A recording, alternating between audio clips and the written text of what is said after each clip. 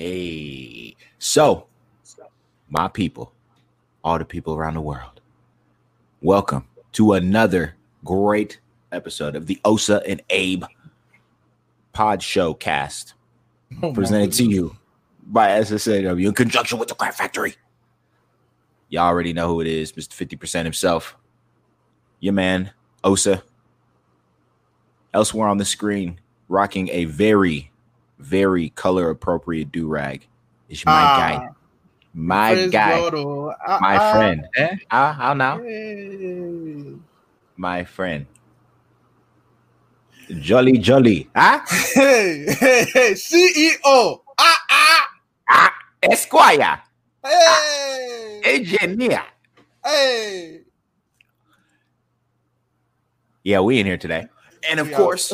Intro was crazy. How you say that? And of course. Oh my goodness!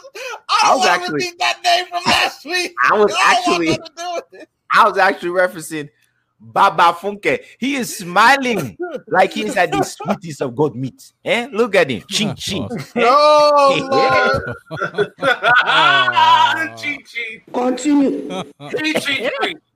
The freak. Oh no! Yeah, he just running with Chin it. and freak together. That's gonna be a meme. Don't. I'm gonna find that clip running with it and meme that joint.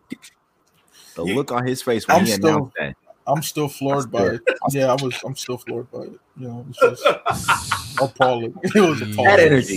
That energy. That's that 2020 Chin freak energy. Anyways, of course. Oh man, I guess Cecil got the camo memo today. You know, I got the camo. I've been rolling with the themes unknowingly. Yeah, we got that. It's been cool. We got an energy. We got a knowing going on right now amongst us. Our producer here in the building. It's all good. Gents, how are we feeling today? This has been it's been kind of a somber situation we've been sitting in these past few days. You know, how are y'all dealing and coping? And man, you know, like it started off sad, and when you thought it could get worse, it low-key just decided to rattle off some more sadness. But you know, for me, we all grieve differently. We all grieve the appropriate amount of time unique to us, and I'm grateful because one thing's for sure, like while I am sad at the recent losses, I am also proud that they were able to leave such a strong legacy regardless. Yeah. They were able to leave a very positive impact. These individuals were icons. They are legends, you know, like they won't be forgotten. I mean, after each loss, what do we see? Just an outpouring of positive memories. You know, at the end of the day, that's always been one of my childhood dreams. They were like, oh, you know what goal do you want in life? And I always said that I wanted immortality, but not like physical immortality. I want to know that when I leave this world, my name will still hold meaning. It will still have a positive impact 5, 10, 20 years after I'm gone. That's the immortality I seek. And these guys, they had it. They had it. Even despite in the case of Bozeman, he had a short movie career. I mean, like, name someone else who's been able to put that many solid bodies of work in such a short time and still go down as an icon. Like, yo, I'm appreciative. Yeah, I think that's the beauty of all these legends that passed, is they did live to the fullest. All of them lived out, you know, what they were called to do in excellence, and there's peace in that, and to see them live everything out to impact the people the way they did. I'm thankful that they were able to do what they did, and even though they're gone, we could take a lot of courage and just encouragement in the fact that they left a mark while they were here. And to what Abraham was saying, like, that's the biggest testament that you can do is, you know, no matter when you leave, because we are going to leave, but if you can leave a mark that lives beyond you and leave a legacy that continues beyond you, then you've done what you've been able to do properly. And I think that's what matters. And to them, I think each of them, all the way from Clifford to John to Lute to Chadwick, they did their part in excellence, and I think all of their legacies will live on.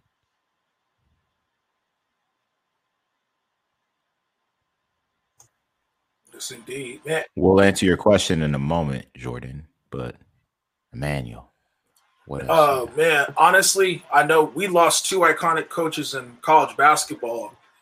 You guys know I'm kind of. Right. I know, yeah, it wasn't showing earlier, but yeah. So when we lost John Thompson, legendary coach from Georgetown, I grew up watching his teams, and also Coach Lute Olson, rest in peace, especially in the West Coast. So if you look at Lute Olson's teams when he was in Arizona, how he developed those players, you know, you start to reflect back. I'm like, man, he coached all these guys at U of A, you know. So and like he had Gilbert Arenas, with Channing Frye, Richard Jefferson. Oh my gosh, it's so many to name. The Stoudemire brothers went there as well. So it's crazy. And in Georgetown, you know, with AI Morning, Dikembe Mutombo, you know, Patrick Ewing, I can't forget that. So, yeah. And then it just sucks the way Georgetown, the program is now.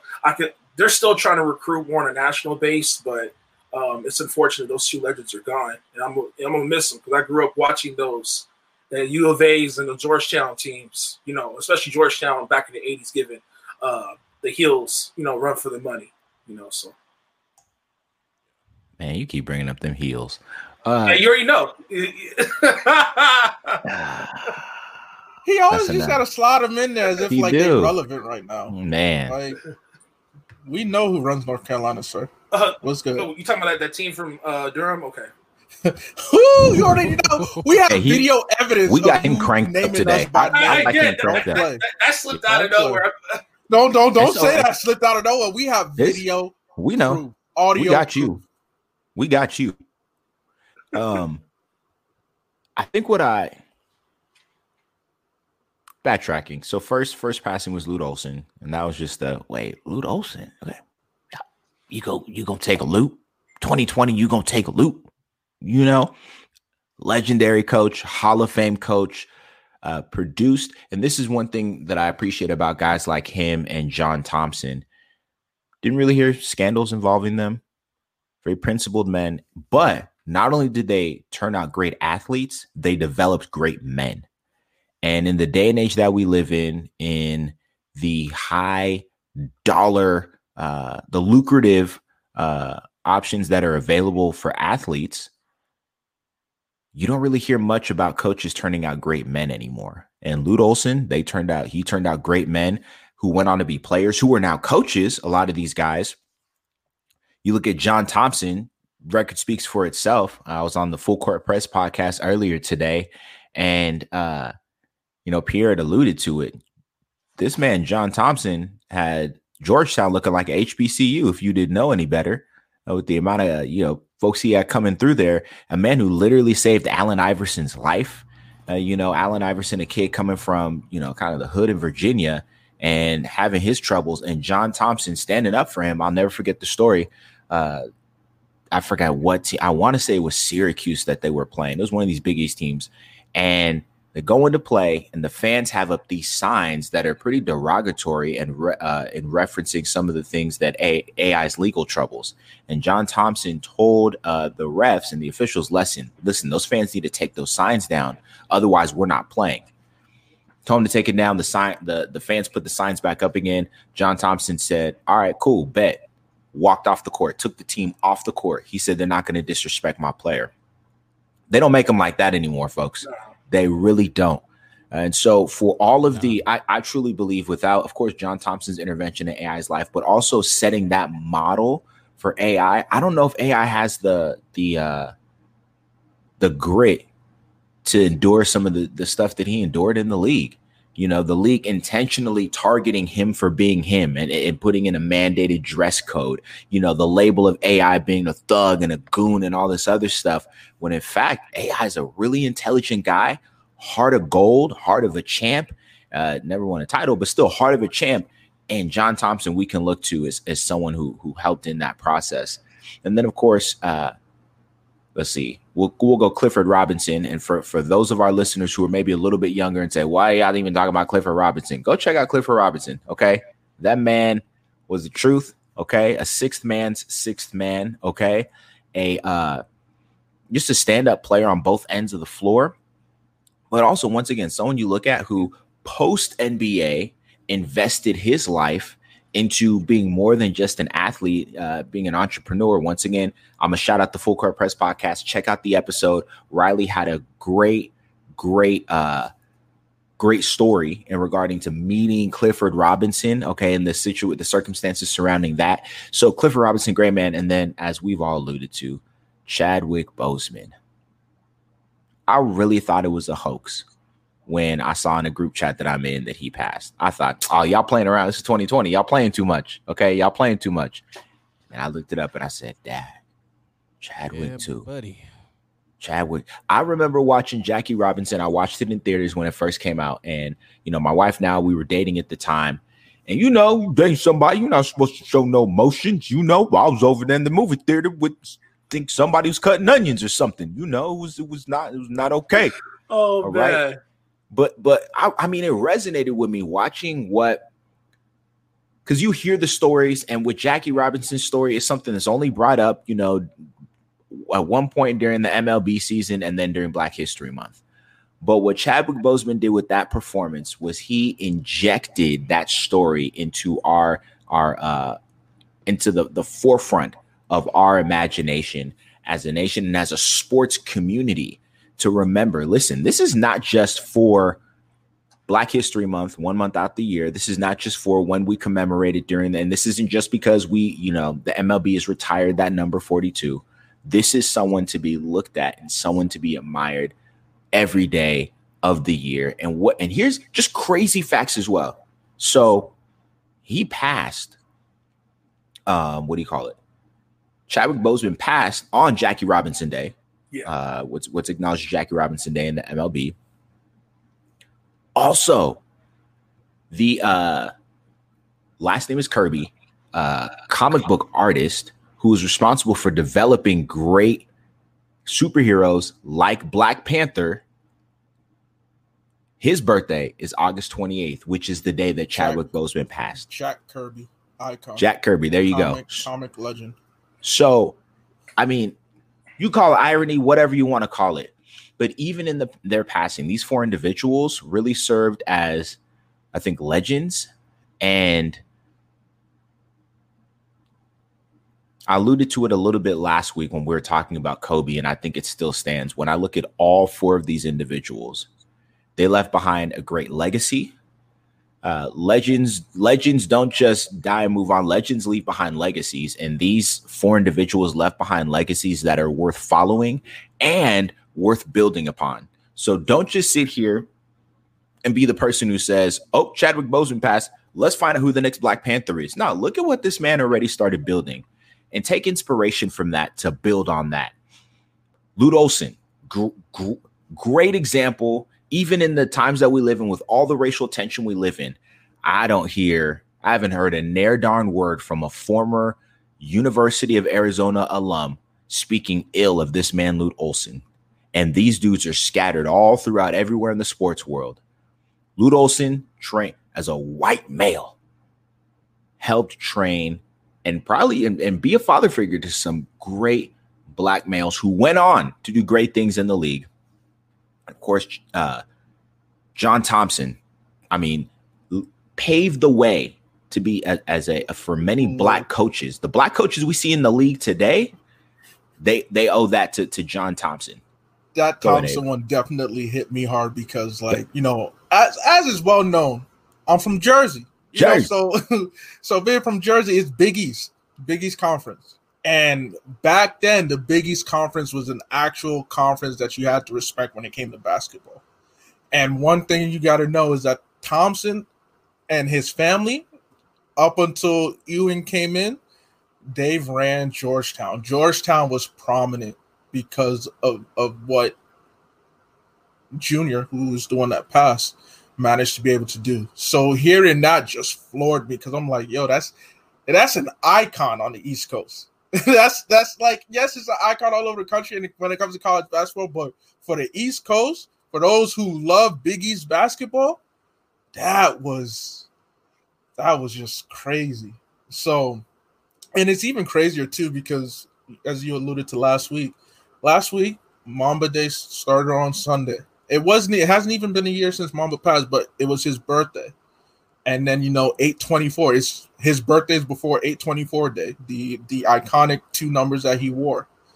And then to end off that week, we have these losses. It's just Mamba Week is forever just a powerful powerful week of remembrance for sure. But yeah, no, like we all said, they really left positive impact. They really left their mark. And Jordan, it's just agua. It's just water and some ice, ice on the rocks, water on the rocks. The best year of water he could find, vintage. Shaken, not stirred, There it is. You got that Ram sticker on there anyways. Cecil, were you gonna say something, Cecil? Huh? Were you gonna say something? Yeah, no, I was just gonna say, like, John, I remember there was a clip. Obviously I was not born there, 84, but when he won the NCAA championship, the interviewer, excuse me, was talking to John, and he was like, Coach, how does it feel? How does it feel to be the first black? And John cut him off. Was like, no, I'm a coach that won the championship. I'm the coach that won the championship, and I think that just spoke volumes to what he was trying to do. He was a bright man. I mean, obviously I don't know him personally, but being a lover of basketball, watching him and seeing how he talked about the game, his analysis when he was on TNT and everything. He loved the game, but he also knew the condition of where the sport was at and where the world was at. And so when it came to politics, when it came to the color of his skin, he made it a point to make sure that he doesn't stand out in a way of like, oh, I'm a black coach, or I'm black this, I'm black this. Like, no, I'm a coach, I'm an analyst, I'm a mentor, I'm this. And he didn't want his skin color to be the vocal point. And that's what made him special. He was a father figure to many. And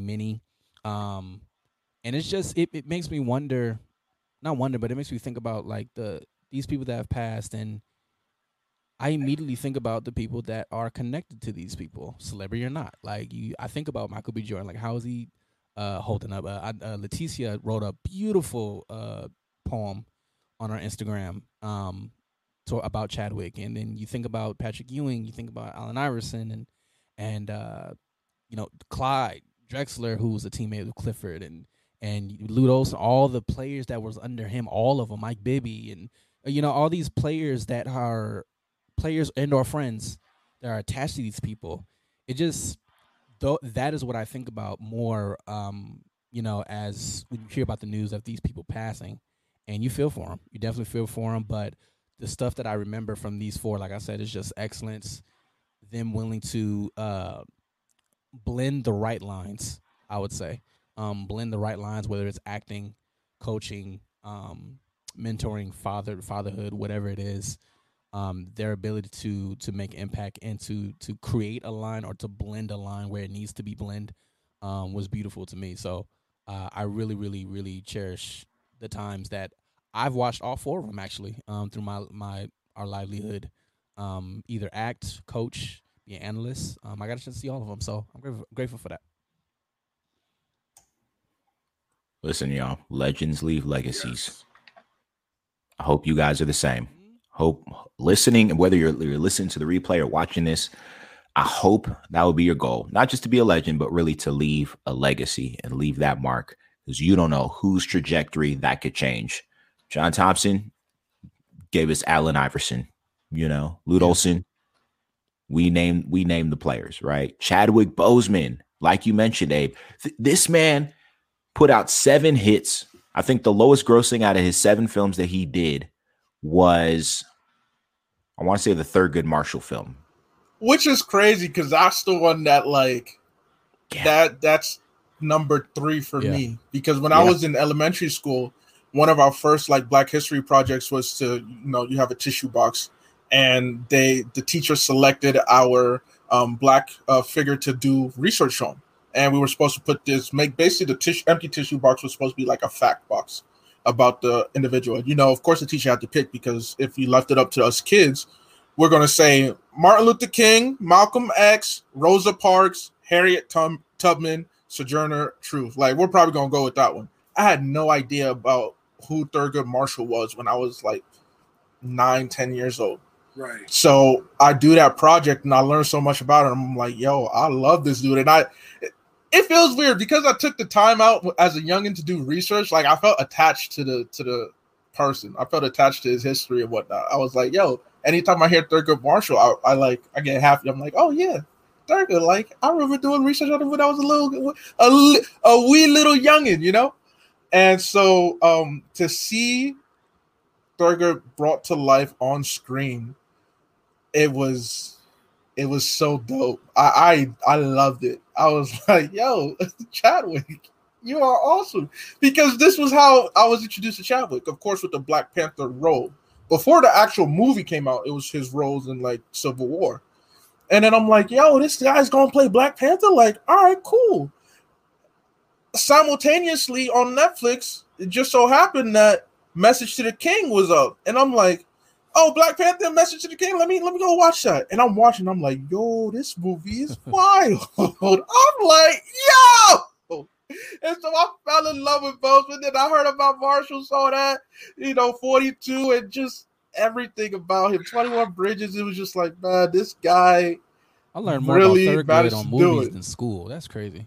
It's wild, isn't it? Imagine. That's true. It's crazy. Imagine. The Five Bloods was great too. This dude Chadwick just played heroes. He played like real heroes, and then gave us the true story about them. Yeah, I loved it. I love it. But as we're in, I think it's three of our, technically all four of the lost we just referenced, all had some part and parcel to play in the great game of basketball, started by one James Naismith. Folks, let's talk some hoops real quick, okay? Real quick, and And about the high school, get the high school days. Yo, man, real quick, Boston. Anyhow, I'm not going to talk too much. We're not going to talk too much about this Jazz Nuggets situation. We'll talk about that later. We'll talk about that later. But what I want to talk about, pending this game, at the time of this recording, this game is going to take place in about 3 hours. We're going to see. Okay, well, actually, not in 3 hours, in about 45 minutes. So we'll talk. Right. We'll give you the benefit of the doubt. I was talking about something else, but I'll give you the benefit of the doubt. At this stage, in round 2, the Lucky Charm Leprechaun Celtics are on a mission, and they are up 2-0 to make sure that those Raptors, what Uncle Shannon Sharp calls the baby dinosaurs, to make them go extinct. Okay? They trying to shut down Jurassic Park. Listen here, y'all. Dog. We got respect for the Jazz. Who is that? Miss Lonnie. Don't worry, Lonnie. We're not too hard. Don't let the profile picture fool you. Don't let it fool you. It's a trap. Don't trip. We're not gonna go hard. We're gonna go hard. No. So Celtics, Raptors. 2-0 right now for the Celts. First impressions, guys. First impressions of the Raptors. I'll go with Emmanuel. What are your first impressions of the Raptors' performance so far? Look, the Raptors are a good team, but the reality is they need Kawhi. They need a number one scoring option who can play both ends, and that's what they're missing. Unfortunately, and Boston has many guys who could close out a game. They have Kemba, they have Tatum, and they have Taco Fall. and I like Jaylen Brown. I like Jaylen Brown's defense. I feel like he doesn't get as much credit as he deserves for the common fan. But Jaylen, I've seen his play uptick in terms with that, and you know what you're going to get from Tatum. I think Tatum is going to improve, and I do believe he's going to be a top 5 player within the next couple of years. I'm all just being honest. So I see that, but Toronto, they're missing that guy. Siakam to me is not a number one scoring option. I feel like Toronto, they're making, obviously he has to for this team, but he's not number one scoring option. He's not a guy who could carry the franchise. He's a solid number two scoring option at best, but I just like the way Toronto is built. But like I said, I really want, and I said this earlier this year or late last year, I really want Brandon Ingram to become a Raptor. And I really want, I would like Giannis and Brandon Ingram to be with Toronto, but that's unlikely. I know, but that's unlikely. So I do believe, bold prediction, Brandon Ingram will be traded this offseason. Bold prediction, sign and trade. I don't even know if that's that bold though. I don't think he likes it as much as it looks as far as BI. But with Toronto, they kind of look like they don't have an identity all of a sudden when they're playing Boston right now. It just the scoring, they don't really know who to go to. We know Siakam is their primary scorer, but like we all know, he's not the scorer. Exactly. You have Van Vliet who can, hey, on a good day, he'll get you 30. But what's really telling is the length of Boston versus Toronto. Van Vliet and Lowry is they're on the short side. Siakam and Gasol and Ibaka really are they're long people. So when you even look at the way they defend, Boston defends, that tells a lot. That impacts the game a lot. If you have long arms and you're able to get in lanes and deflect and be active, that can do a lot in a game. So I'm looking at Boston's length. I didn't realize how long they are between Tatum and Jalen. Jalen he's a beast on defensive end. I'll be honest. He gets in the passing lanes. Smart, the flopper himself. He's he knows how to get his calls. So they look more formidable than we thought versus Toronto.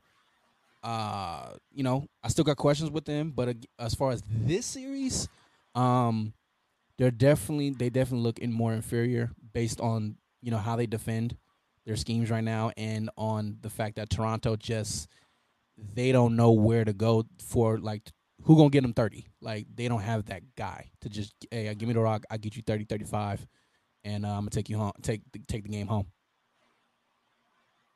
I'm gonna give my quick spiel before I let Abe go off, because he gonna go off. There was a prediction given on the Full Court Press podcast that, Abe, you were gonna show up with a half of a broom because you're halfway there to that good sweep. Here's the thing about Toronto. Everyone was juiced about Toronto in the regular season, and for good reason. Man, if you don't get out of here for good reason, what was that, they should be. Here's the thing about the Raptors, though. It's the regular season, folks. The thing to watch and remember is that the playoffs is a whole different season. The playoffs is a new season. And as excited as I wasn't surprised by what the Raptors did in the regular season. But in my brain, and I think I said this back on our episode when we had our friend of the show, Jeff J, on, when Emmanuel was predicting that the Raptors would win the East and be in the NBA Finals. The Raptors don't have that man in the playoffs anymore. There are two players right now in the game that I do not bet against in the playoffs, and that is one, LeBron Raymond James, and one, Kawhi Killer Claw Leonard. Okay, I don't bet against those two in the playoffs, and that's the missing piece right now for Toronto. Toronto, as currently constructed, is not a bad team. They have good pieces. Yeah, okay, no, you got a Fred VanVleet who's continuing to ride the wave that started last year in the postseason. You have a Siakam, but remember, this is Siakam's first season being the man, and he was already coming off of a most improved player type of season. So he's trying to get his bearings on what this thing looks like, and he doesn't have necessarily a vet next to him who's been Marc Gasol, but who's been the man to say, listen, this is what it looks like to be the man, right? Yeah. I think Kobe would have been a great mentor for him in that kind of role. Yeah. You have a Kyle Lowry, who I've never been a fan of and will continue to not be a fan of. Really? Okay. I've never been a fan of Kyle Lowry. Me neither. Honestly, me neither until maybe 2 years ago. I still no. Really? Interesting. No. The only Lowry I like in my life is that season song. Okay, that's it. That's it. And then let's not forget OG Anunoby was injured most of last year. He's a great solid wing. Okay, and then of course off the bench you can't forget about guys like Norman Powell. Can't forget about their bigs, Marc Gasol and Serge Ibaka. Like they've got great pieces. They just need that one central piece. Listen, my friend Masai Ujiri, my brother. Listen, you've done it once. I believe you can do it again. Y'all don't need Drake to recruit. You need Masai Ujiri to continue doing what he's doing. And I think that's why that bump lawsuit, okay, coming out of Frisco, all right, is going against Masai Ujiri because they're trying to stop this man from building again up north. Either way, I said 6 to be safe, but I think it's going to be a gentleman's sweep. The Celtics are doing exactly what they should do. I'll put it like that. Exactly what they should do. Folks was counting out Tatum last season because he had an off year. We are so fickle as people. Let me tell you, so fickle as people. I didn't count out Tatum, okay? I've been on Tatum train since the Uno, okay? The Celtics are doing what they need to do. The only thing they actually need to do is go ahead and let Taco Fall play. Because if he does, that'll be the missing link that they need to make a real title run. Look, need the big man. So I appreciate the recognition. I appreciate the praise. I even appreciate the shade, I appreciate even the shade. But look, the thing about this situation is I'm surprised that we're up 2-0.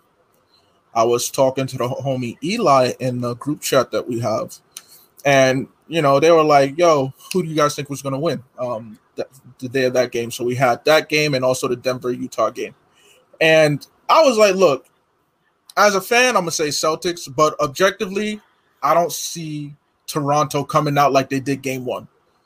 If Celtics expect Toronto to play the way they did Game 1, we're gonna get smacked in the mouth in Game 2." So I was definitely caught off guard when I saw how we were playing. I saw that, we were up at half, a solid half, a lot of careless turnovers in Game 2 for sure. But, we matched up to their level. And then the third quarter happened. And we went from being up 3 to all of a sudden down 12. And I'm like, oh, boy. Like, all right, this is where Toronto can really send it away, can even up the series right here.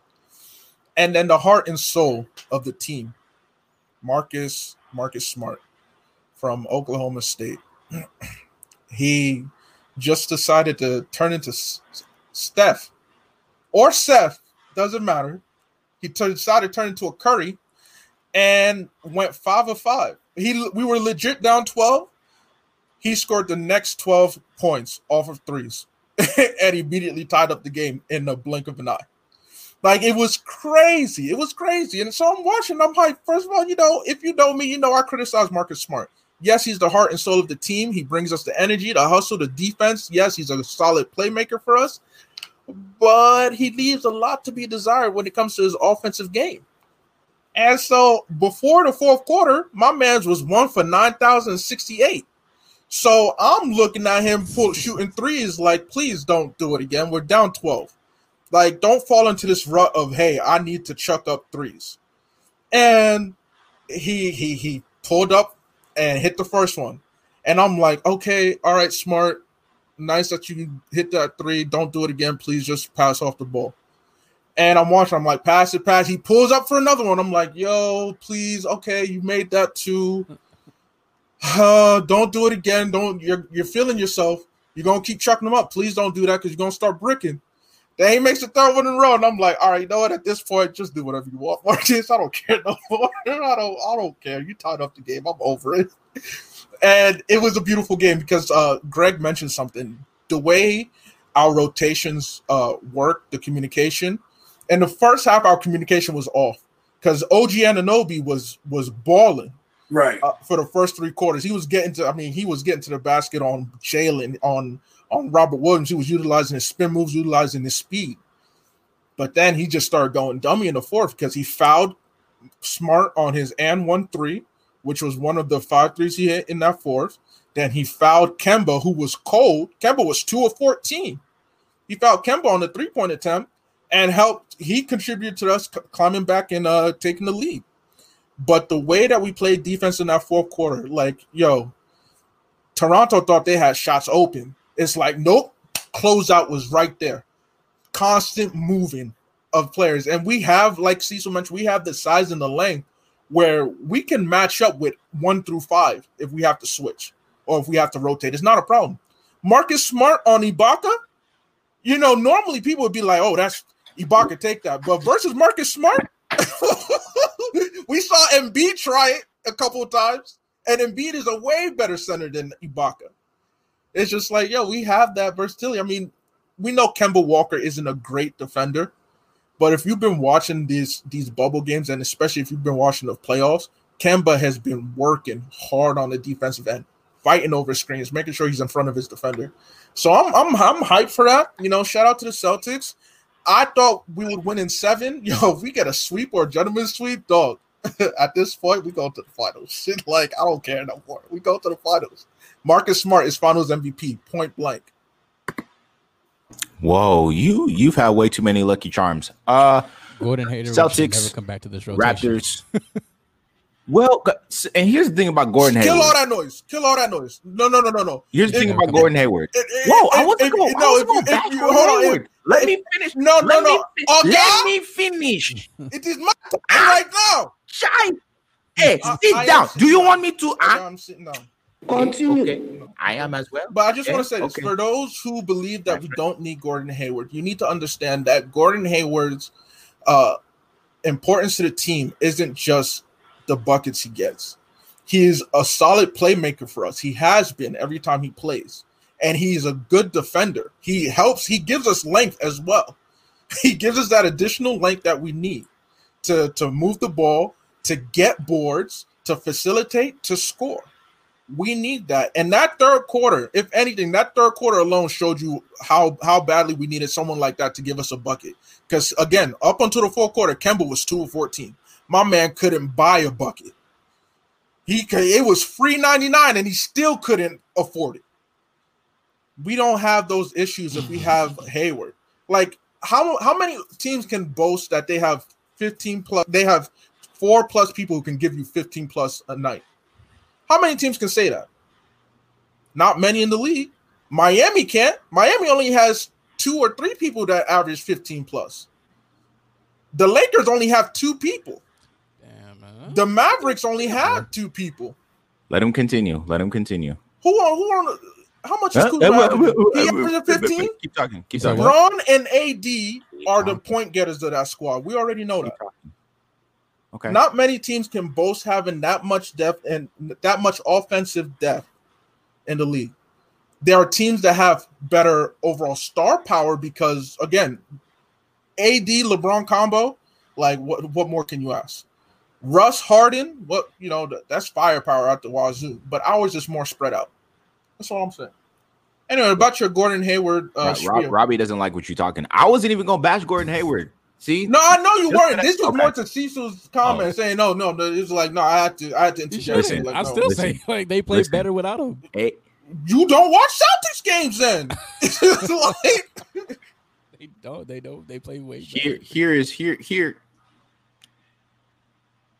I think it's a two-sided coin with Gordon Hayward. I think the thing that derailed Gordon Hayward, and this is why people, to Robbie's point, talking about team chemistry, this is why I think people feel a type of way about Gordon Hayward. Let's not forget, Gordon Hayward's first game with the Celtics has a season-ending injury, essentially, right? And then Brad Stevens last season basically tried to force feed him into the rotation. Mm-hmm. Don't get me wrong. This dude, Gordon Hayward, is a baller. This dude, Gordon Hayward, went from, we all know that kid, right? The little kid of a more vanilla complexion who show up at, the city league and all he can do is shoot jumpers and you're like, oh, okay, cool, he cute. But this dude, Gordon Hayward, in 2 or 3 seasons transformed himself into an all-around hooper, Mr. Steal Your Girl. Like he hit the weight room, he improved his game, he's able to score at all 3 levels, doing his thing. And then he left Utah. Okay, and which I think was not smart. Okay, he shouldn't have left Utah. But what he brings to the table for Boston is definitely something needed. I think it's a good veteran glue piece as well for them. I think Brad Stevens needs to just figure out a better way to incorporate him into the team instead of force feeding, which I think he's done a better job of this season. This season, absolutely. He's done Agreed. You got to understand, last season, first of all, no one should ever talk to me about team chemistry because that's what makes the Celtics run. It's all about team chemistry. We don't do well if it's just one guy. We've never had that mindset. Team chemistry is vital. And here's the thing. Last season, team chemistry was so off-kilter. Agreed. We had Kyrie not really feeling it, and Kyrie having his issues with the locker room. We had Rozier thinking that he was more important than Kyrie. We had Jaylen Brown was definitely not happy last season. We had Horford who's like, I don't know what's really going on. Team chemistry was such an issue last year, but there's one constant throughout that whole thing. Everybody on that team stressed the importance of trying to get Hayward going. Kyrie endorsed the fact that, we should force feed Hayward. Stevens did it. Other players on that team wanted us to force feed Hayward. We had too many mouths to feed. And team chemistry was so off that it didn't even matter. It couldn't work. But this year, what's different is that the team makeup completely different. I'm not going to sit here and say Kemba is better than Kyrie. I'm not going to say that. But what I'm saying is that Kemba is a different leader. Kemba is that silent person. He's that humble leader. He's the one that meshes well with us. Because if you look at it, our team has definitely matured compared to last year. They've matured. And as a result, that's why this team chemistry is way better. Tatum, it's come a long way. After game one of the reporters asked Tatum, so how do you guys feel about this year compared to last year? And Tatum's like, we just won a game. Why are we bringing up last year? Last year, we were a totally different team. Exactly. Oh, yeah, we was a totally different team. Right. Last year was a long time ago. So Stevens has done a much better job of incorporating Hayward. It's just unfortunate that, when you look at us, Kyrie, Hayward, we've had them ever since they've left their respective teams to come to us. It's just been injury issues. And it's and especially in the case of Gordon Hayward, it's just been freak injury issues because that first one was a freak accident.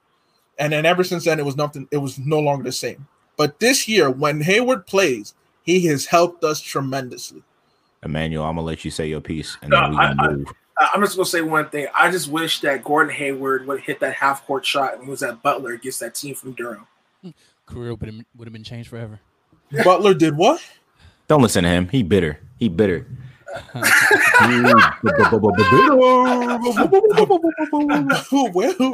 sir. Bitter leaf soup is what you are eating. Yeah, right? That's what. Yeah, relax. Bitter leaf. So, what do we have this series going? Gentleman sweep. I got a gentleman sweep. What do you got? Gentleman sweep. I got 6. So I feel so uncomfortable saying the sweep or. I want you to say. I want you to say it. Go ahead, say it. I'm still thinking 7 because I still believe this Toronto. That's what I like about the second round of the Eastern Conference playoffs. Mm-hmm. These teams boast depth, and they're all very similar to each other in terms of chemistry and how they play the game. Mm-hmm. With various differences, of course. No team has a Giannis, no team has a Butler, no team has a Tatum, no team has the overall cohesiveness of a Toronto. And I feel like Toronto is probably the deepest team out of the 4. But I'm not convinced that Toronto is getting swept. Something kid is telling me don't buy into a sweep because you got 7. Okay, you got 7. I still got 7. Got 7. You got 7. So we got 5s and a 7. A 7 from the man who I think you're just afraid of jinxing your team. That's what it is. That's also part of it. I'm not about to briefly. Let's briefly touch on the Game 7 matchup that just happened yesterday. Yes. Jazz and Nuggets.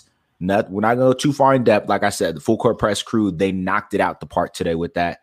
But my question is this, okay? We saw an all-time great duel between two young guns who are going to be in this league for a minute. barring some kind of injury, knock on wood, Jamal Murray, Donovan Mitchell, who do you guys see as having the higher upside and having the better career in the long term? Oh, he said he didn't even hesitate. Donovan. After this series, Donovan for sure. And not because of what happened in the series. I think this heartbreak will change the trajectory of how he develops for the rest of his career. They just offered, or they're going to offer him extension. Right. So he's going to get paid. But I think aside from money, the fact that he felt this, like this first real heartbreak in the playoffs like this, going 7 games, losing a series down, you up 3-1 and you lose the series. Yeah, he's for sure. But Jamal Murray's gonna be right there. I'm not discrediting him at all. He's not gonna just fall off like that. But when it comes to, just to answer your question directly, Donovan easily for me. This is fuel. Jamal Murray also has that swag in that game. I think the difference is coaches. When you look at Snyder, he has more of a grind, more of a grit, and I think he'll also fuel Donovan. Where you look at Malone, to me, he doesn't have that grit to push Jamal like a Snyder would with Donovan right now. At least in the time they have the job right now. So Donovan for me. Well, the difference, hold on real quick. The difference between the two coaches, though, is Mike Malone is a legacy coach. Like his dad was a coach in the league, pretty well known, Brendan Malone. But Quinn Snyder, didn't Quinn Snyder play college ball somewhere? Yeah, I believe so. I forgot the name, but he did coach at Missouri. No, but he played ball though too, didn't he? I believe so. I'm trying to remember where Quinn Snyder played ball in college. Where did he play ball? That's right. He played at Duke. Snyder? Didn't he play at Duke? Let me look it up. That team in he played at Duke. That's true. He played for the team in Durham. Yeah, the team in Durham. That's Duke. Right. Yeah, he did play for the team in Durham. That's right. Duke. That's right. Yeah. Wow! Oh my God! Wow! I asked the question intentionally knowing the answer. But anyhow, I think you have someone in a Quinn Snyder who's played the game as well. And there's something different when you got a dude who's played in the X's and O's and now is teaching the X's and O's. Yeah. When I look at career-wise, here's the thing I think people miss. People slept on Donovan and gave up on Donovan after having a kind of a down year, just like they did with Tatum. Plain and simple. What we saw from Donovan Mitchell is the same thing we saw from him in the playoffs 2 seasons ago when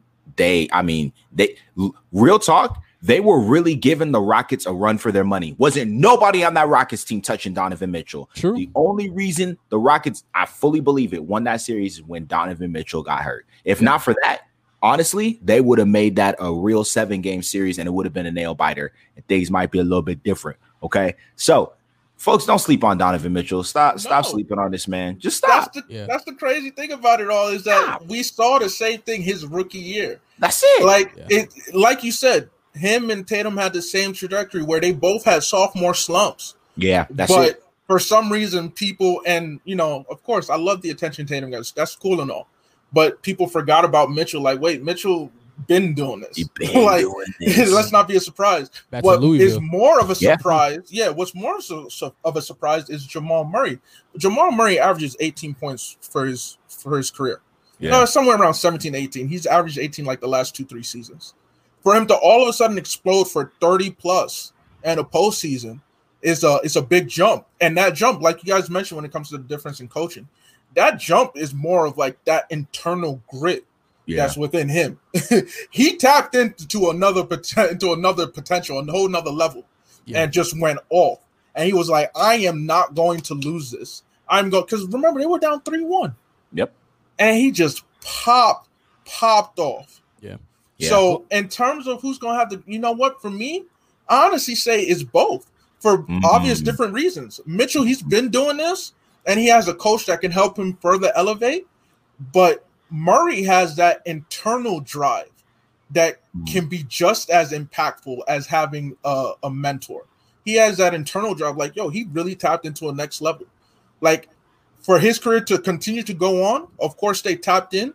and the team has to further build around. You know, they have pieces. Yeah, they definitely have pieces. So there's potential. MPJ that can drop 30. They got But that's coming. Yo, I'm saying both of them gonna have great careers. Mitchell, I'm glad that people are finally giving him his love because, like, I don't know why they left after his sophomore year, but Murray is definitely don't be sleeping. So are we shout out to God. These five faces, will these five be the faces of the NBA in about 3-4 years? You have Spider Mitchell, Murray, Trey, Luka, and Tatum.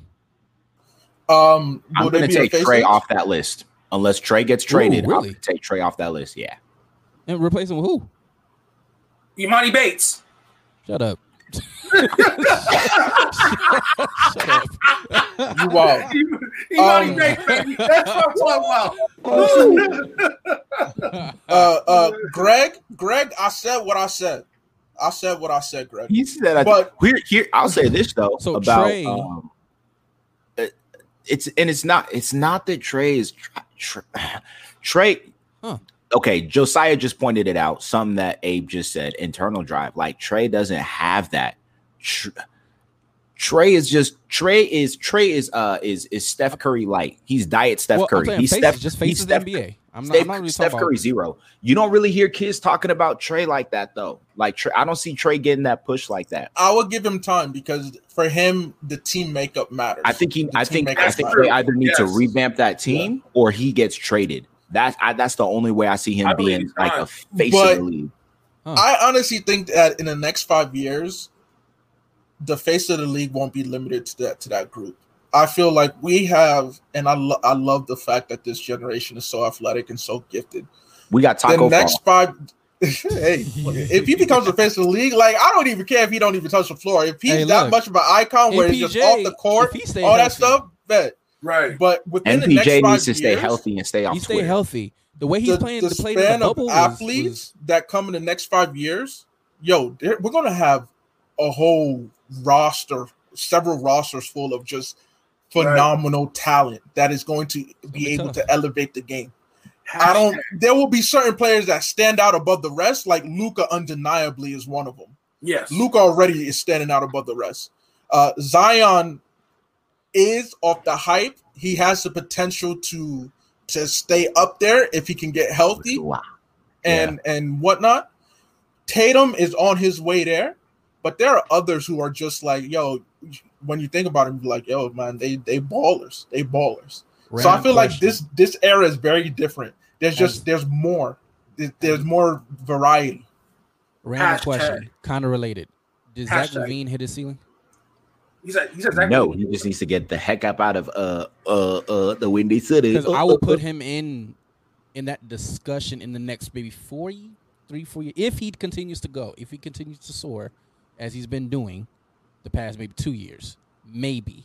It's a big maybe. That's why I said, did he hit his ceiling or is there more? He didn't hit his ceiling. I just don't see. He's not the man, though. He's not going to be on a team and be the man. He's going to be a heck of a Robin, a heck of a what years? What year is this for him?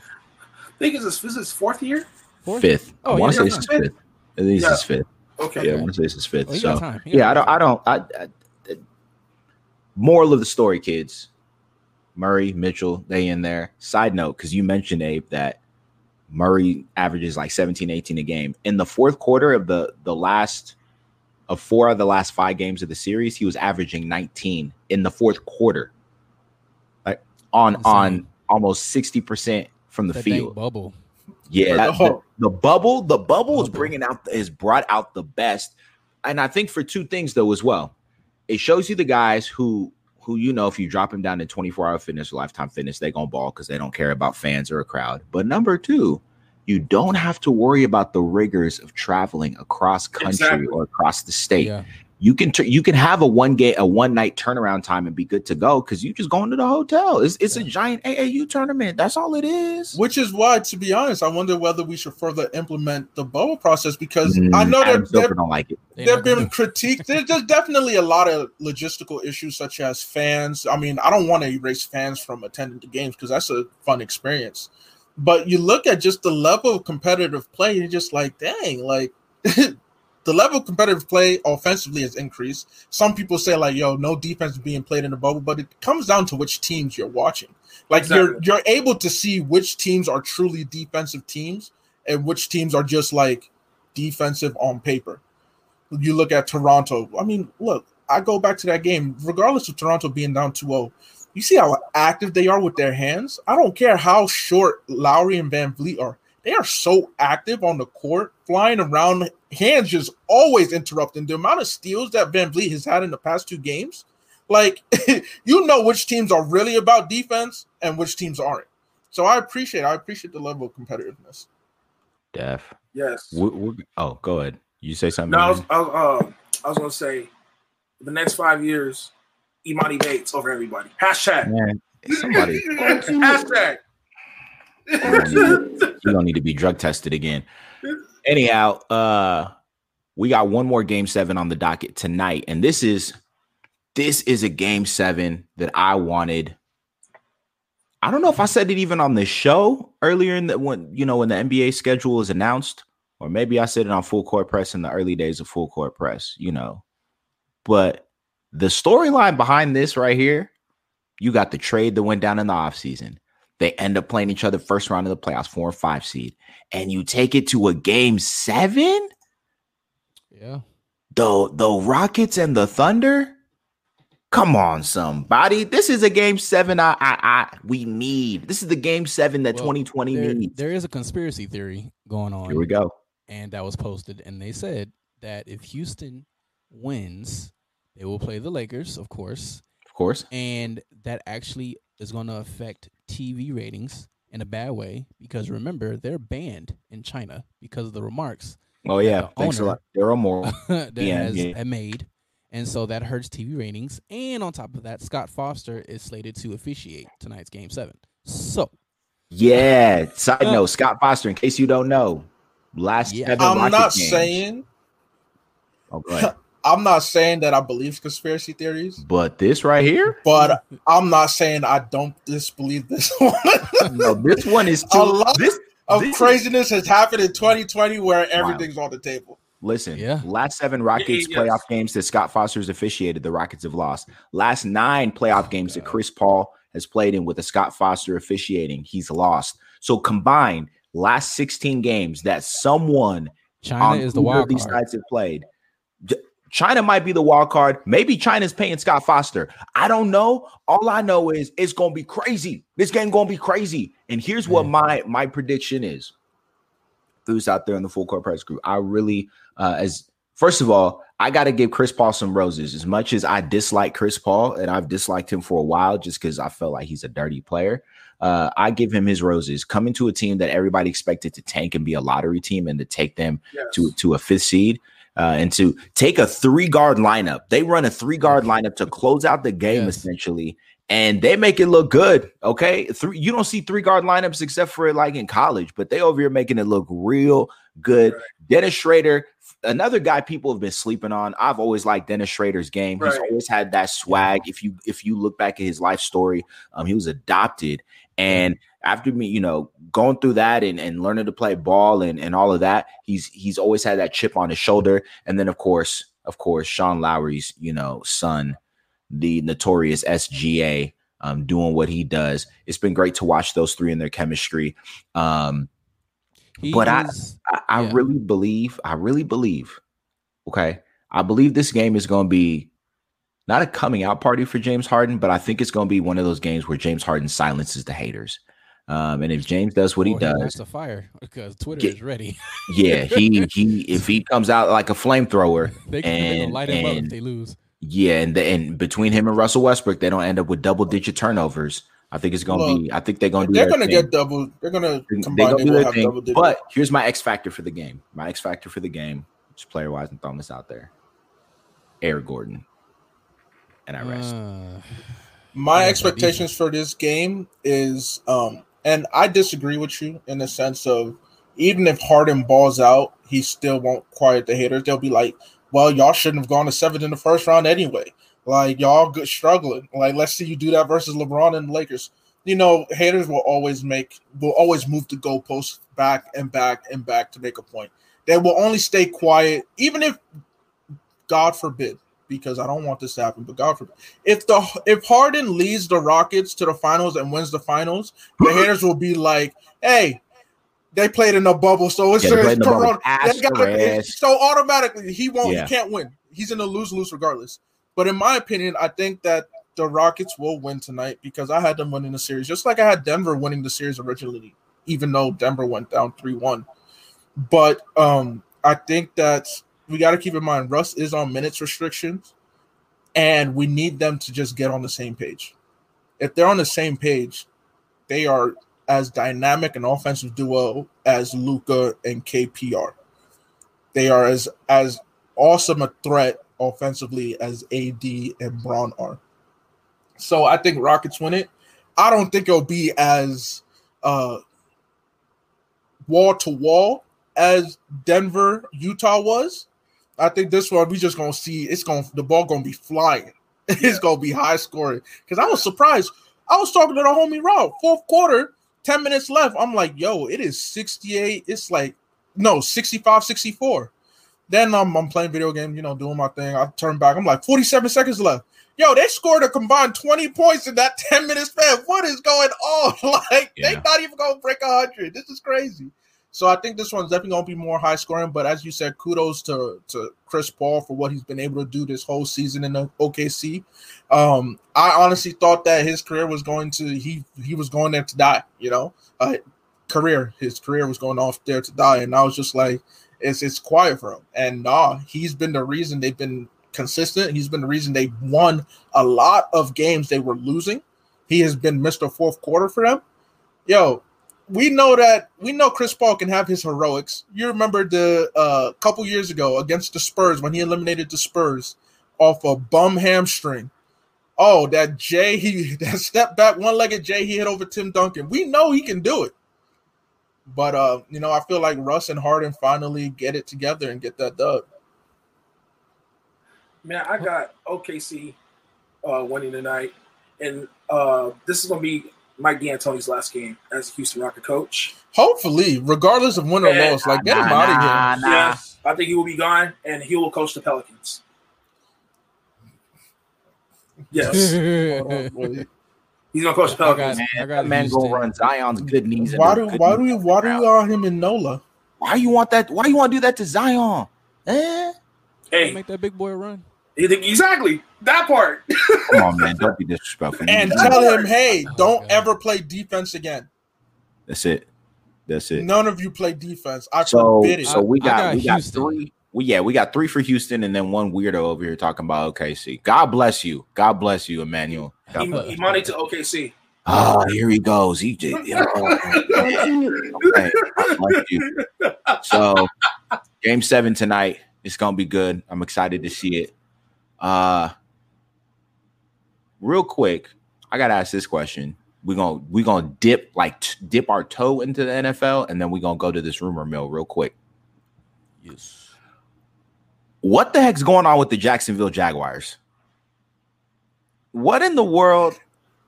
A reckoning. Hashtag tank for Lawrence. That's it. It's not even a tank for Lawrence. You look at the last 2-3 seasons.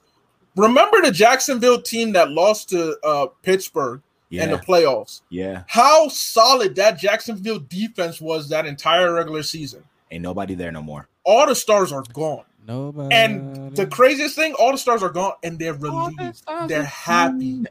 They're ecstatic. They've been wanting out for a while. Dog, what does that tell you? We already knew that they had issues. Hence why they fired Tom Coughlin, because apparently Tom Coughlin was one of them, but he wasn't the sole perpetrator of the issues. It's more of a Jacksonville culture thing. Right. So, to me, it's just like, yo, Jacksonville, you are not a desired destination at all. Y'all don't know what y'all doing. Look at the amount of potential y'all wasted because organization couldn't get on the same page with the players. No one who has left Jacksonville and been like, you know what, I miss being on that team. I wish that team luck. No, it's like, yo, to the city of Jacksonville, I love y'all. To the team, my homies that are still there, and I feel sorry for you. Catch on the flip side is the grass is definitely greener on the other side. I'm out. Like, yo, is ridiculous. Jacksonville, Duval, y'all need to get y'all thing together. Y'all team is atrocious. Oh, It's bad. Well, it's official that the Patriots are interested in Fournette. Yeah. I mean, the Patriots trying to add their 1,000th running back. Okay? Son, the Patriots are about to get Cam Newton and Leonard Fournette for free. They didn't have to give up anything. For free. Free. I don't want to hear anybody complain about the Patriots anymore when we're letting them get stuff for free. No more. No one is stopping them from making these moves. I don't want to hear conspiracies. I don't want to hear nothing. Oh, man, Bill Belichick, even no. Y'all out here giving you. Think about the players that have just passed through the Patriots over the past couple seasons. You know, they ended up with a Cam Newton. They had AB. Okay, getting Leonard Fournette. Like, even though they didn't win it all with Randy Moss, the fact that we still let them get Randy Moss. Come on, man. Like, I don't want to hear no more conspiracy. I don't care anymore. No one is stopping them from making moves. Yes, Greg, that was for the low. They got him for the low. I feel like it's like chess. It's like when I go to a thrift store. Okay, I be coming up at thrift stores. Listen, y'all, I be coming up.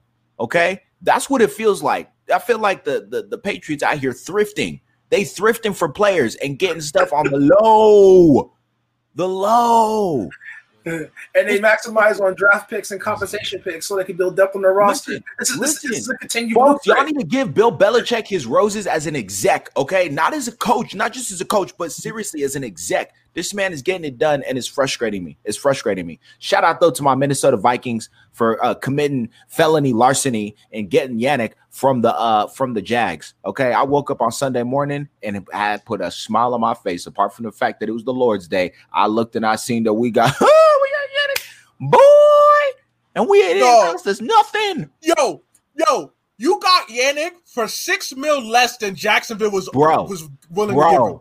Come on, man. That tells you how much these players wanted out of Jacksonville.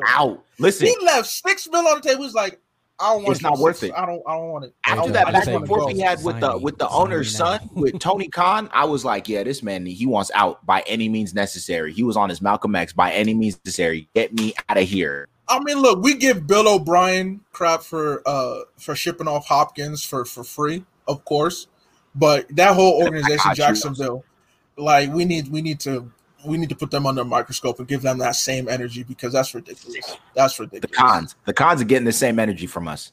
Manuel, what's good? Trevor Lawrence over everybody. Man, okay. Go to the rumor mill. I'm going. What's poppin'? Brand new whip, just hopped in. I got options. I can pass that bitch like Stockton. Just joshing. I'ma spend this holiday locked in. My body got rid of them toxins. Sports in the top 10.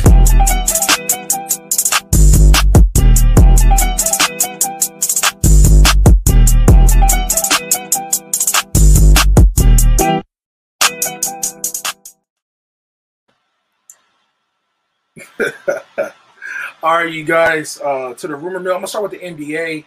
All the time. We're gonna start the NBA. I don't know if you guys know, Greg Popovich. He put his mansion on for sale over in San Antonio. Oh, he gone. And I believe he's going to coach the Nets. He's just going to leave 100 years with the Spurs like that? Well, if I'm not mistaken, don't the Nets have a former Spurs front office guy who's a GM currently? Yeah. For the Nets? Sean, is it Marks? Not right? May. Marks. There you go. Yeah, Marks. Marks. Yeah. So it seems like there's a level of comfortability there in terms with him. I definitely see this happening, and he's probably the only coach that could probably check, in terms of egos with Kyrie and KD. I mean, it's their unfortunate. At this point, I mean, Brady left. Brady's in Tampa Bay now. Rivers is in Indy of all places. At this point, Pop leaving San Antonio. Like, I'm not even gonna count it out. I'm not like we've had too many legacy players, coaches, like icons leave their franchises for elsewhere. So if people think Pop is leaving, I'm not gonna argue with him. I'm gonna just be like, all right. I think I can say DeRozan will be gone. Aldridge will for sure be gone. I think they're talking about trades anyway with them. Exactly. I think Spurs are in a rebuild. I'm over LaMarcus Aldridge. Forget him. Go back to Portland. Yeah. So, and I forgot to bring this one full court press. I think Aldridge should go back to Portland. I think him and Nurkic in that front court. That'd be crazy. It's gonna be something that they need. You know, nice. It's gonna be something that they need, boy. I'm just saying. I don't even know why I'm talking like this, but I'm just saying. Whiteside who? Whiteside got no motor, bro. Yeah. This next one, I'm just gonna add my 2 cents to it. Cecil already brought it up in terms of with the Jazz finalizing a max contract for Donovan Mitchell. Me personally, I think he should leave Utah. Because what free agents have they attracted? Yeah, God dang, they just lost. No, you should just leave. Leave Utah. The only chance Utah has down the line is if they nail their draft picks. I mean, I'm not against it. I mean, we look at Utah and what they did. When they added Mike Conley, I thought this team was going to take a step forward, and they didn't. Injury. Mike Conley was off. Yeah, they didn't. And this postseason, just showed, Mitchell gave this series his all, but do they need another they blew a 3-1 lead. Low key though, that first game or two when they were hooping, Bogdanovich was in the lineup as well. Folks gotta give Bogdanovich his credit. Realistically, the Jazz do need another solid wing because that was what Bogdanovich is. You give them another solid wing, I think it makes up for some of their deficiencies. When they want to play defense, they play defense and lockdown. The reason why that score was so low in that game, in game 7, was because both sides, apparently they heard Charles Barkley wolfing and okay, let's lock down. So Donovan Mitchell clamping down. This dude going into the fourth quarter, Jamal Murray only had, I think it was 13 points. Yeah. He had 13. He was getting his shooting percentage was in the dumps. So I think if the Utah can get another solid wing, bless the lamb. If not, I mean, you can ship the Spider out of Utah. I'm sure he would look good in Laker purple and gold. And not even a playmaker, just a playmaker that can say, "Hey, don't worry about a Spider. I can drop 30." Like Bogdanovich. The problem is, Bogdanovich was definitely. But how many players can you say? How many playmakers are there that can say that would be available for them? You know, that could be like, "Hey, I will drop 30." Just period. They just need that. I don't know who. Yeah, no, I'm saying that how many players like that are available anyway? It's tough. In this class, I don't know, it's limited. It's very limited. Yeah, it's tough. You know, they just, maybe reconstruct the roster a little bit. The Conley edition, it had its moments, but it definitely did not meet the expectations that I thought it would meet. Right. It does suck that Bogdanovich opted out because likely they will close out the series if Mitchell had him. So I that's why I don't want to say exactly leave, but I wouldn't be surprised if he makes a change in his career for sure. I don't think he's going to spend his entire career in Utah at all. I think he leaves. Now, one NBA executive believes that the Greek Freak will go to Miami. Also, Brian Scalabrine, I believe he works for Yahoo Sports. I actually met him in 2018 All-Star Weekend. AKA Twin Michael Rappaport. He believes that Dallas has a fair shot to get the Greek Freak in free agency. So what are you guys' thoughts on that? The European Union. Look, it would help them. And it would actually be otherworldly to have Luka, Giannis, and mind you, they need KP to be healthy. Right now, KP is carrying that injury-prone label on his career. You looking glassy below the waist. If healthy, that's a nice trio in Dallas.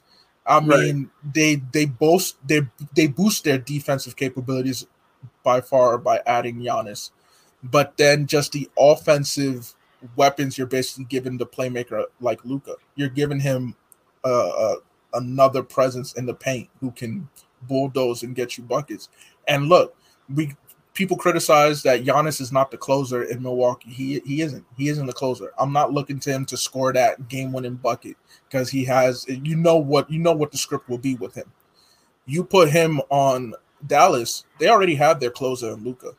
Well, Luka is going to be their closer. He is going to keep developing as their closer. That takes a lot of pressure off Giannis because you bring that attention to Luka. Hey, Giannis will be open to take 2 steps from the 3-point line all the way to the hoop.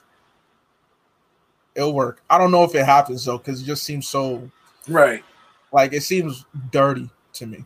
With the type of game Giannis has, he needs a point guard. So Dallas would be the sensible destination.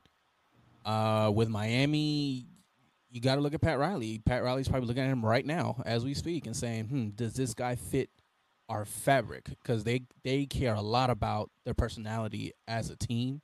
And you got to look at does Giannis fit that tough, competitive, team play type style that they have versus Dallas. They got a point guard, and that's what Giannis needs. In Milwaukee, I think that's the weak spot that Milwaukee just the way their offense is set up, they don't really have that point guard that can direct traffic in that sense. So I don't see him really going anywhere, honestly, but if there was a team, I would probably see him in Dallas. Just don't send him to Golden State. Please don't. Don't do it, please. I don't. I beg, please.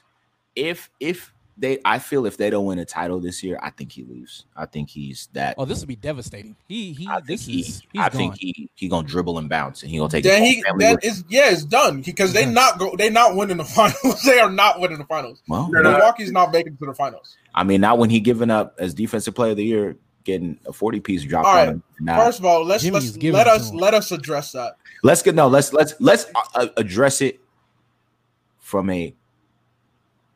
Let's address it. Jimmy did not drop 40 on Bingo Giannis's head because just like Giannis Kobe didn't drop 81 on Jalen Rose. Giannis didn't. The question about defense player of the year is like, yo, Giannis, why didn't you take that assignment? And mind you, I get it. People are saying, some people will say that that's not how the team plays their defense. He's more of a weak side defender offering help defense, et cetera, et cetera. I get that. It's only been one game. Yes, I get that. But Jimmy is not the player to drop 40. You're not looking for him to drop 40. That's not really his main game. He's a very talented Swiss Army knife who can give you defense. He can give you buckets. But if you're expecting Jimmy to drop 40 for you, I would call you crazy. He did it. So, look, game 2, this can't happen again. Because if it does, Giannis, you need to be like, Coach, I got him. You got to pick up responsibility. Yo, James, I got you, baby. I know. Yo, James said that at the least, Facts, I agree with James. Marcus Smart should have been a defensive player of the year finalist. James believed he should have won it all. I get you. Unfortunately, it's big dominant. But in this case, yeah, Giannis as defensive player of the year, you are the star of the team. You are also a face of the league. People give LeBron a critique for saying like, hey, he doesn't guard the best player anymore. People are giving Kawhi critique for not guarding Luka in that game 4 when Luka dropped 40-piece triple-double, including a game winner over Reggie Jackson. So, Giannis, the criticism is justified. It's just people keeping the same energy. So, at some point, you got to be like, unlike LeBron and Kawhi, what we've seen from them is that when they get on, they'll take over the game and they'll close it out. Giannis, you haven't shown us that, hey, I'm going to close out a game. That's what we need from you. So, look, game 2 today. Shut him up. Either you're going to have to just go dummy or you're going to have to get this slanted. I love you. You know what? You Nigerian, you brethren. Drink some Malta before the game. Hey? But we about same energy over here. You still going to get this work. Objective, same energy. That's what we do. So, yeah. Next. All right. Let's go to the NFL. Obviously, Leonard Fournette was a huge news in the NFL waves. Now, updates with him. The Bears and the Bucks are not interested in him. So I know there was links of him signing with those particular ball clubs, but it's not going to happen. No, now there's been another team interested in Fournette, and it's in the AFC East. It's actually the Buffalo Bills. Oh, or the added team that's interested in Leonard Fournette alongside with the Patriots. So if that's the case, I mean, look, I already mentioned Singletary. And he's been struggling in training camp. They drafted a rookie, Zach Moss, who will have a Frank Gore world. So if they sign Fournette, that could be a good running back situation in Buffalo. But for fantasy-wise, that could be something that you want to monitor and possibly avoid. Yeah. I hate that for fantasy purposes. Yeah. If Fournette signs with the Bills. So the Bills have been added until the interest pool for Leonard Fournette. Yeah. Now, the update with Jadeveon Clowney. This is an update. So I forgot he's still available. I know, right? I know. Shout out to Cordell because he keeps asking me the updates with Jadeveon Clowney. And I got another one earlier this morning. Clowney was offered not one, not two, 3 offers from the Cleveland Browns. One was a 1-year deal. The second one was a 2-year deal, and the third was a 3-year deal. They were at least $17 to $18 million each. Clowney rejected them all. He don't want to be in Cleveland, bro. Exactly. That explains why he never wanted to play. He doesn't want to play in Cleveland. According to somebody close to the camp, he said he's willing to take a 1-year deal with a contending team. The question is, what's the price tag for a 1-year deal? Because teams are not going to be offering, his desired $20 million. That's what he really wants, but nobody's offering $20 million. Cleveland gave him the best offer out of any other team. I heard Seattle offered him around 15 to 17 million at 16 to 17 million at the most. And there's other teams that offer 15 million. So right now he's not going to get the market's not going to give him what exactly he being stubborn, thinking that if Cleveland is your best option and you still think you just being stubborn at this point. Robbie, facts. Right. Robbie, he's not going back to Seattle. It's not happening. He's not going back to Seattle. He rejected theirs. He rejected their offer. It's not happening. And facts to James, that the Sanu released by the Patriots, like we mentioned earlier, it looks like they really about to get Fournette for free. Like, this is crazy. They really like this. They out here on some Black Friday type stuff. Yeah, everything must go. Yet the Patriots are the only customers. Everything must go. In my Ghana must go back. Everything must go. Yeah. Okay. Let's go to Osa's Vikings. Justin Jefferson is likely to open as the wide receiver 3, which is expected because they said that he will be having a slot role, this is expected. I feel like this won't really too much affect his fantasy value. I think his ADP it's fair, and I like it. Right now that he's looking as a wide receiver 3 for the Vikings. That's not bad. Another person who's wide receiver 3. Let's go back to the Cleveland Browns. Rashard Higgins is looking like the wide receiver 3 behind Odell and Landry as the receiving core there. So Rashard Higgins is the guy. Baker slinging that rock. MVP Baker. Okay. All right. Shout out to Dwayne Haskins, who's been named the starter for the Washington football team. Washington football. Yep. He's been named the starter. Also, to your Rams, Abraham, Van Jefferson has leaked over Reynolds, the receiver, as the wide receiver 3. Which for me makes me happy because Reynolds did give us solid production when we needed to call upon him. So if our rook is doing better than that, then hey, I'm happy. I'm happy. Okay, now you guys, this is the first annual. The inaugural fantasy football James G, you trying to get in on this fantasy football league? We still got a couple slots open, baby. A couple open slots for lambs led to slaughter.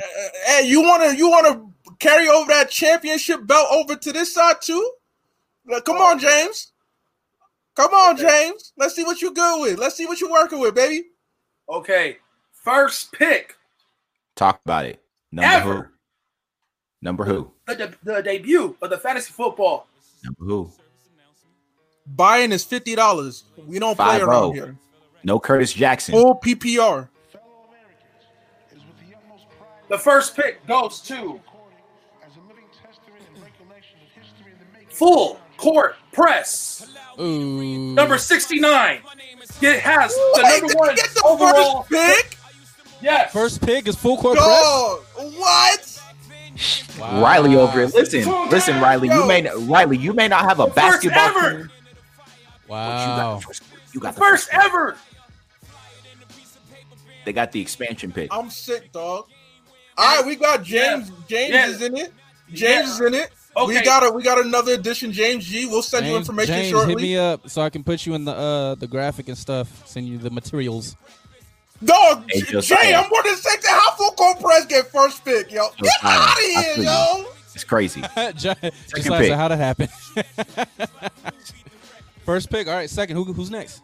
The second pick goes to number 70, SSAW headquarters. I believe Hey, that's CJ?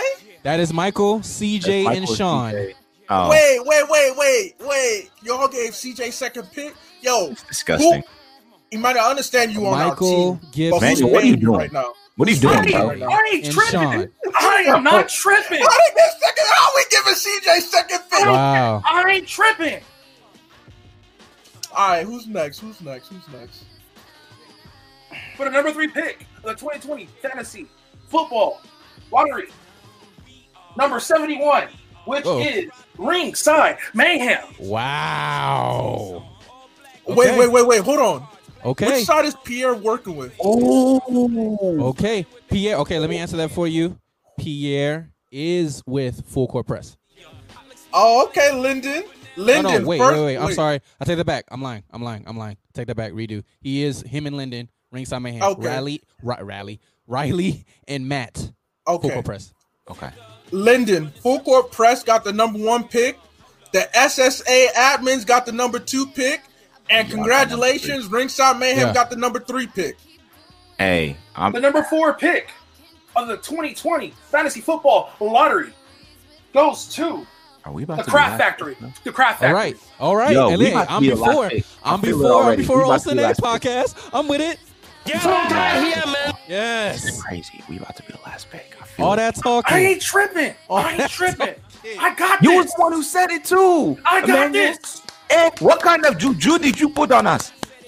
Dog, I at least want a top 5 pick. The number 5 pick. The number 5 pick goes to for the 2020 Fantasy Football Lottery. I'm leaving. Shouts out to Jordan. Jay.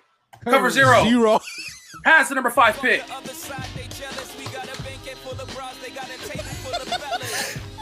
Dog, Jay, how we cheat? We don't even have a top 5 pick. This is our show, and we don't have a top 5 pick. Is it funny? No, it's not funny. Is it funny? No, it's not funny. Is it funny? No, it's not funny. No, it's not funny. Show, we ain't even got a top 5 pick. What is this?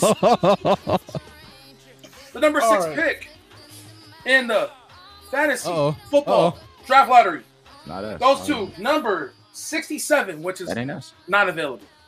No. That's a gonna slot. be James. That's James. The slot. That's James. That's James James. Yeah, G he got the walked number on 6 in. Yeah, pick. he walked in. Okay. Yeah. The man off the street. He just got in. He just got He in. got a better please pick remember than this us. list. Emmanuel, please remember this How list. this happened? How did? What Wait, how is did this? this man just joined the show? This is first time And on the he show. got- Emmanuel, and he please gets remember the this list, pick please, to give it to before me. us? No, yeah, I'm writing it down. I got All right. Oh, Yo, if Okay, we really the number- end up with the 12th pick, if we end The up number with the 7th 12th pick you know what's crazy of though? 2020. That's Go why ahead. the chat was popping because we already planned if we gotta get that. I ain't tripping. You know what? I'm not. Give us Read the the last pick. Read the See what pick. happens, baby. See Read what the happens. pick. Come on, read it. This is crazy. Is number 64, which is not available. That's the number 7 pick in the draft. Okay. Next person to sign up has a number 7 pick. All right. This is wild. The number 8 Wow. pick of the Wow. 2020 Wow. Fantasy Football Lottery Draft goes to It's 8 for Kobe, please. 65, which is not available. Hey, we really about to be the last pick, bro. We really about to be the last pick. The number 9 pick of the 2020 Fantasy Football Lottery goes to us. Osa 8, 9th pick. I like that. I love that. I At love this it. point, Do I you? would rather have the last. Do you? pick. I love it. Then number 9. I'd rather have What 12 is than this? 9. Hey, But hey, number- all right, we got Number Okay, 9. we got numero 9. We out here. Number Oh, 9. Hey, number hold up. 9. I got New you. birthing. New birthing of the league. That's what it means. Okay, let's go. Number 10 goes to number 72, which is Diamond Talk. Wow, Diamond Talk. Daniel, Rob, Y'all see that? That's the pick right there. That's the pick right there. New birthday for the 9. New birthday. We do this for the 9. We do this for the 9. 909-951. That's what we're doing it for. Yeah. The number 11th pick goes to number 66, which is not available. Which is basically available, but that's 11th pick. And so the last pick. The last pick is what 68. Oh, now CJ want to pop up. But that's not available. Well, it's still available. So, all right, yo. CJ so must have heard his CJ. We have 4 more slots, name, bro. We have 4 more slots for sure if you want to get in. All right, shout out to James G, 6th pick, baby. James, I will get with you. I just send you a message. I'll send you the login and everything. Get you underway. Okay, just to recap, you guys, the picks that are available, first come, first serve. Number 64, which is the 7th pick, is available. The 8th pick, the 11th pick, and the 12th pick. Those picks are available currently. The recap: number 1 is Full Court Press. Number 2, SSAW headquarters. Number 3, Ringside Mayhem. Number 4, Craft Factory. 5, Cover Zero. Number 6 is James G. Number 7 is the available pick. So basically the last one, we have the last one that's active, which is number 9, which I'm cool with. I'm gonna leave it at that. Just recap. What happened? Well, we doing this for the 9. We gonna do this for the 9. You know what? As a matter of fact, that's it. That's gonna be our theme. That's our mantra for this season. Okay, we doing it for the 9, bro. I'll be real. I was shocked that we didn't get a top 5. I was shocked. I'm not. But here's the thing. Like I said earlier before the show, we've already been plotting. Like if we were to get anywhere between 1 to 12, how we gonna maneuver? 1 to 12. So now we know. Range is wild. Yeah, it is wild. There's 12 teams. We out here like Doctor Strange though. We out here like Doctor Strange. We in the end game. We in the end game. That's what we own. We seeing every possibility 1 to 12. Where we at? All of it. You know what? We good, baby. We good. Y'all still gonna be big. Meanwhile, Mike Gibson is going off talking about we doing this over. It got to be randomized. What? Gibson is upset he got the number 2 pick. Gibson. Headquarters got what pick? Number 2. Number 3. Oh, they got 2. Bro, you got 2. Yeah, Gibson, go. What is Gibson complaining about? He don't know what he's complaining about. You got number 2. Wait, what pick did the Bears have when they took Trubisky? What? Continue.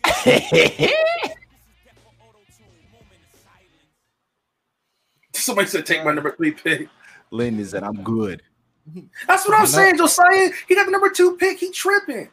What are you talking about? Right?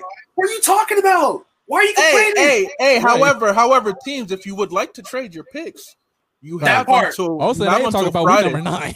So look, Osané, we're not trading our pick unless you got a Godfather type offer. That part. Yeah. Anyway, yo, real talk. First of all, I'm excited to get this underway. Yes, we do have a few more slots available. By all means, if you want in on this, let us know. Get in touch with the Osa and Abe show.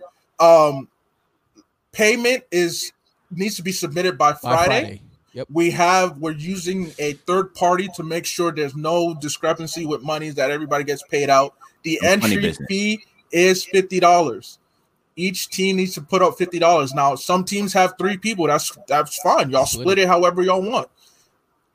We are excited. Draft day is for Sunday. Time to be announced, correct? Sunday? It's 5:00, and I don't think it's Sunday. No, it's Saturday. Saturday. This Saturday. Oh, it's this Saturday. Okay. This Saturday. So it's a paid live by draft. Friday. Yes, we're doing a live drop via Zoom.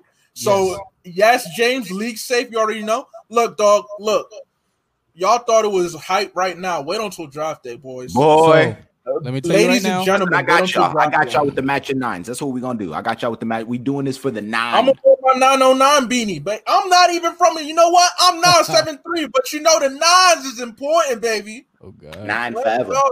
9 forever. All right. So here are the details. So live draft, 5:00, September 5th on Zoom. I will definitely try to connect it to, of course, Facebook Live. So you can see somebody, probably Michael Gibson picked the wrong guy. He gonna pick Trubisky. He gonna do just like his Bears with that number 2 pick. Pick Trubisky. So History gonna repeat itself. So for those who are not participating, it's okay. We got y'all on the engagement. It's gonna be on Facebook Live in the group and on the page, and on Zoom. And that is it. 5 o'clock live draft. Bang bang. Listen, y'all. This is gonna be good. Okay, it's gonna be good. I'm excited for this. I'm geeked for this. Real quick before we wrap up, though, here at the Osa and Abe show, we just want to show some love and shout out to all of our listeners, all of our fans, whether inside SSAW or outside. We love y'all. Hit a milestone. You know what I'm saying? Yes. Hit the 1K. I've been waiting for this moment because here's the thing. All you people, can't you see? Come on. How your love's affecting our reality? Every time we're down, What that got to do with anything? make it right. Man. What? That makes you larger than life. I say that song to say because it's to the fans that we're able to do what we do. You've been with us since the beginning. We've rebranded. We went on hiatus. We've been changing up stuff. We've had issues. We've had highs. We had lows. And y'all stuck up with us, and we appreciate For real. y'all. For real.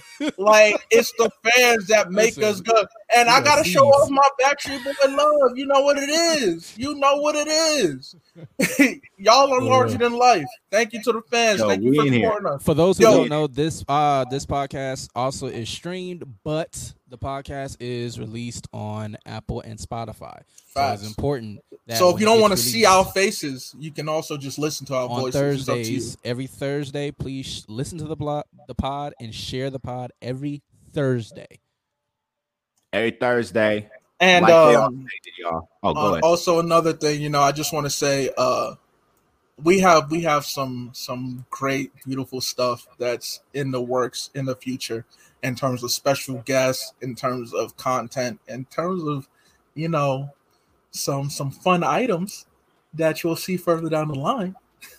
But we're excited. This is great. Shout out to all the people that have supported us. I gotta give big shout out to JC No Hundreds. Gotta give a big shout out to SSA, to all the admins for giving us this platform. Big shout out to our producer and the Craft Factory for helping us go. Big shout out to my colleagues. Big shout out to the fans. Hey, yo, Amber, I see you. Shout out to you. I appreciate you. Just mad love to everyone who's ever tuned in, who's ever shared, who's ever just spoke about us, whoever gave us comments, critiques, whatever. Even the negative comments, yo, shout out to all y'all because y'all helped us get better. And I'm gonna stop before I start to. Yeah, you sound like a worship right now. Blessed to be. Joe Budden. It's about to be a BSB concert. Listen, okay. Backstreet's back. All right. Yeah, shout out to all of y'all. Really appreciate it. Really appreciate what your love, your support, all of it. Appreciate y'all listening to our antics, okay? But just know, the best is for sure yet to come. And as we wrap up this episode, I just want to point back to something, and it's part of the reason why we do what we do, okay? And that's to leave a legacy, all right? I'm sure you can relate to this. We're first generation in this country. Family came over here and built something, and we're building on that in our personal lives. And this is just a part of that story. And it's our opportunity to welcome y'all into our story and our lens on the world. So know this, y'all. Legends leave legacies. All right. Don't look at where you're at right now and think, oh man, I don't know if I can contribute anything. Leave that legacy. Okay. Leave that legacy for somebody to build on. And start building now. All right. This world is not going to change by us freaking out over who I say week in and week out over who's sitting in the Oval Office. Be the one to leave the legacy and build it in your community, because that's where it starts. It starts in your home, starts in your neighborhood, starts in your community, and spread that. Spread that. Legends leave legacies. And that concludes, folks, another episode of the OSNA podcast presented to you by the Craft Factory in conjunction with SSA. even though headquarters finna take this L, even with their number 2 Trubisky pick. Facts. As soon as I heard that Gibson was on the team, I was like, "Oh, let me relax. CJ, he said, "Let me fall back." Listen, as soon as I heard they had the number 2 pick, I thought about Gibson. I said, "I know." They got the number 2 pick, and he complaining. Yo, you know what? I ain't stressed. Yeah, CJ, both of them. CJ be the man to run it.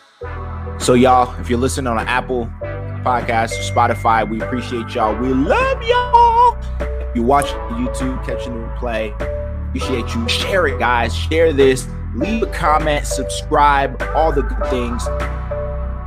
Love y'all. But as is our custom, y'all already know 1 thing, 2 words. Get that game brain. Omo Naija.